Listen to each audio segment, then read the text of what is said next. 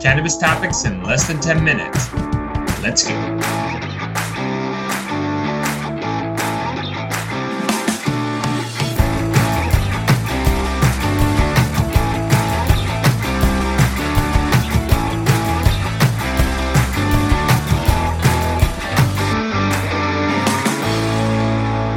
What's up, guys? Welcome back to another episode of The Dime. I'm Brian Fields, and with me, as always, is Kellen Finney. And this week, we've got a very special guest, Raj Grover, founder and CEO of High Tide. Raj, thanks for taking the time. How are you doing today?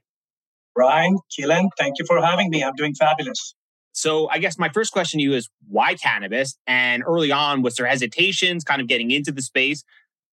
No, cannabis just happened to be a fortunate accident for me. So I was in the fashion accessories industry and I was shopping for body jewelry in India. And I've spoken about it on multiple interviews that I stumbled across consumption accessories, but having a good eye in business in general, on designs, on margin, etc. I kept on top of what was happening back home in Canada in terms of consumption accessories, although I was never a user at that time. But I knew the margins that were involved in the business. So I took a little bit of gamble and bought $10,000 of consumption accessories in New Delhi, shipped it to Canada by DHL. By the time I got home, those accessories were already there, sold it within a week. And I said, I can do this rinse and repeat again. So, and then I found myself opening up a consumption accessory store, Smoker's Corner.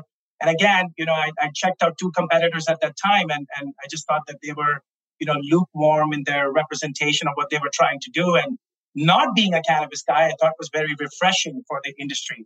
That's how I got into cannabis and quickly grew that company into 19 stores at its peak until 2017. And then decided to take the company public on the CSE, and that company's High Tide today. Just for our listeners that may be unfamiliar with High Tide a little specifically, because one of the things that I was really fascinated by was the diversification of the revenue stream. So can you give us kind of like an overall view of how the revenue streams work, and then kind of we'll move into the ecosystem model and how it all kind of feeds itself? Sure. So again, we are a strategic company that's always planning, where we are going, which innings are we in, feeling the pulse of the moment. So, back when we found out that Ontario was initially going to be a lottery, Ontario, which is the largest province here in Canada, was initially going to be a lottery system. And then when the regs came out in detail, there was no distance requirement between cannabis stores. You could practically locate next door to a cannabis shop or across from each other. And, we knew being a public company and having access to capital, well, that's great. You can be the last man standing if you run your business really well, which is exactly what is happening today. But we saw it coming early. We're like, if there's a cannabis store here, there's a cannabis store here. This is not, the opportunity we all thought it was going to be, like you see in the medically legal states or recreationally legal states in the US, where dispensaries are few and far between. There's not one across from each other for sure. We know that. So, we knew that this is going to disturb the landscape a little bit. And what we did was, right from inception, when these rules were just being talked about and they were about to come into play, I acquired a company called Grasscity.com out of Netherlands, which is an e-commerce platform, world's oldest online platform selling consumption accessories. It was formed in 2000. Super proud and super excited to have this platform. It gets about 24 to 26 million site visits annually. So a lot of cannabis customer traffic, which we are intending to use in the future in the United States for THC sales, which we can also discuss. But because we had that, and we had that because we were also manufacturers and distributors of consumption accessories. So having your own retail, making it in, contracted factories in China, Indonesia, and Thailand, and bringing them into Canada, we wanted to expand that opportunity. We wanted to leverage that base further, that manufacturing base that we had. So we decided to do more M&A, because that turned out to be really good. Grass City was a customer of ours, buying wholesale products for us. And we have the Rolodex in the US. We know everybody selling consumption accessories, selling, cleaning products, selling grow products, hydroponics, you name it, right? So we wanted to leverage that part and say, while Canada is going to be tough for the next 2 to 3 to 5 years, we got extra margin here, which we can use right now. So I want to stay on Cabana Elite. Take us through what that is and how it brings to the market. Sure. So Elite is the, part of Cabana Club, of course. And Cabana Club is the largest brick and mortar loyalty program in the country. We have close to, like I said, 960,000 Cabana Club members in our program.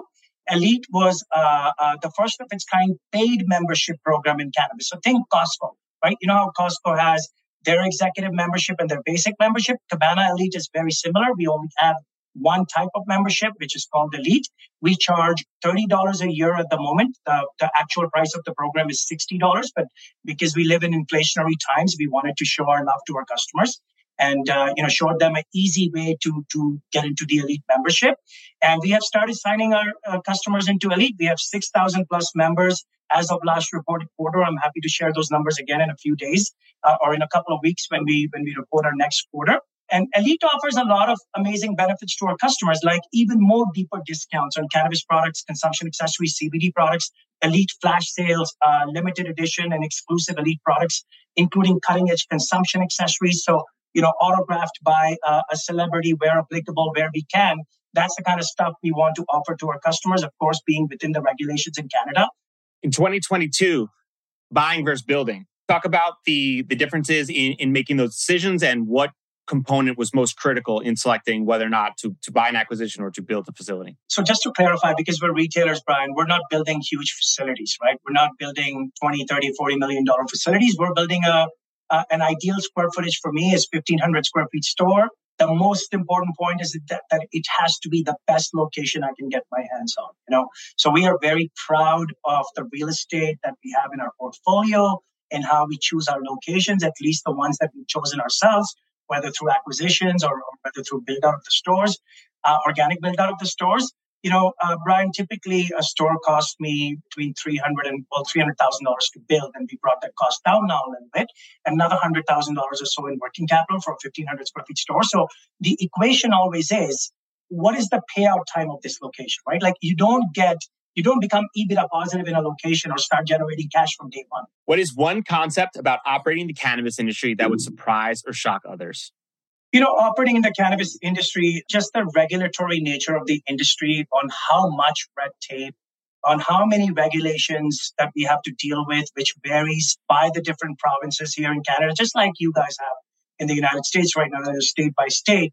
That's what we deal with in Canada. And, it can become really difficult for smaller companies to navigate these challenges. Are there any assets, efforts, or strategies you wish more people paid attention to? For example, is there an area that your team is excelling that you wish investors paid more attention to? Yeah, absolutely. If you look at what we've done in Canada, Brian, the proof is in the pudding. You don't have to take my word for it. You just have to see our hyper growth, what we've been able to accomplish in an absolutely depressed cannabis landscape. There's CCAA protections and bankruptcy proceedings happening left, right, and center. And amongst them, there's a company called High Tide that is cruising in a different lane altogether, right? But we are not getting any love for it. We created a retail concept out of necessity and very intelligent concept to differentiate ourselves from everybody else in the country. No other cannabis player has that concept. And even if they did, they don't have the ecosystem to support that concept. Again, it's not a strict price war or a discount war. It's a lot more than that. When you started your journey in the cannabis space, what did you get right? And most importantly, what did you get wrong? We've got a lot of rights, Brian. This is a result of why we are here today. You can accumulate that type of revenue, build a 1,500 member strong team, have 150 locations in the country, build a diversified cannabis ecosystem. We've got a lot of things right? And what I would say, it's hard to think what we've got absolutely wrong, but, I am not perfect. We are not perfect as a team. We have lots of room to improve and we'll continue improving. You could sum up your experience in a main takeaway or lesson learned to pass on to the next generation, what would it be? One of the lessons that I can talk about going to the next generation or the next gen, whoever's listening here, would be, when you think nothing can go wrong, think again. All right. Prediction time. Raj, 5 years from now, what does the ecosystem model look like? And what, if any, areas of the business could potentially need to be spun off? Great question. So I think 5 years from now, I would like to be a top global retail operator of cannabis. I think I've reiterated it too many times, our ambition to be a top 5 player in the US, but that goes globally, Brian. So if Germany opens up, we're there. Of course, the opportunities have to be lucrative and have to make sense for our shareholders. So we will evaluate every opportunity independently. But like I said, 87% of our business is the dispensary business or the brick and mortar retail cannabis business. So, we are going to remain focused there. And the point is to be, we can have 150 stores in Canada. Yes, we can have 1,000 stores in the United States when the time and the opportunity comes. Yes, we can have 200-300 stores in Germany, and that's just that. And then what's stopping us from becoming a retail giant in cannabis, right? That's the ambition. That's what we live with in our company. So Raj, for our listeners, they want to get in touch, they want to learn more, and they want to buy High Tide stock. Where can they find you? Well, they can, our symbol is HITI. We trade on the NASDAQ under the symbol HITI, also the Toronto Stock Exchange Venture, same symbol. Frankfurt Stock Exchange, if our German friends want to look into us or our European friends, I believe it's 2L by 8. Awesome. We'll link it up in the show notes. Thanks for taking the time. This was fun. Thank you, Brian. Thank you, Kellen. Guys, if you've enjoyed this podcast over the last few years, can you please take 3 minutes or less and leave us a quick review on Apple or Spotify? All reviews make a massive difference for us and help other people like you find this podcast. From the bottom of our hearts, thank you.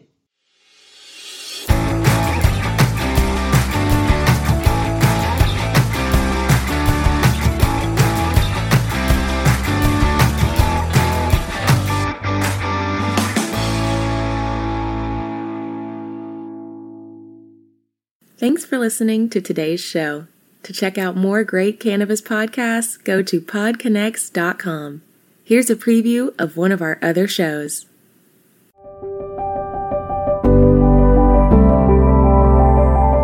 Hi, it's Justin Benton, host of the Miracle Plant Podcast, where we discuss this miracle plant that goes by so many names and how it's helping people in so many extraordinary ways. So if you love this plant and you want to hear a story that tugs on those heartstrings and learn more about this plant, then head on over to the Miracle Plant Podcast. You'll be glad you did.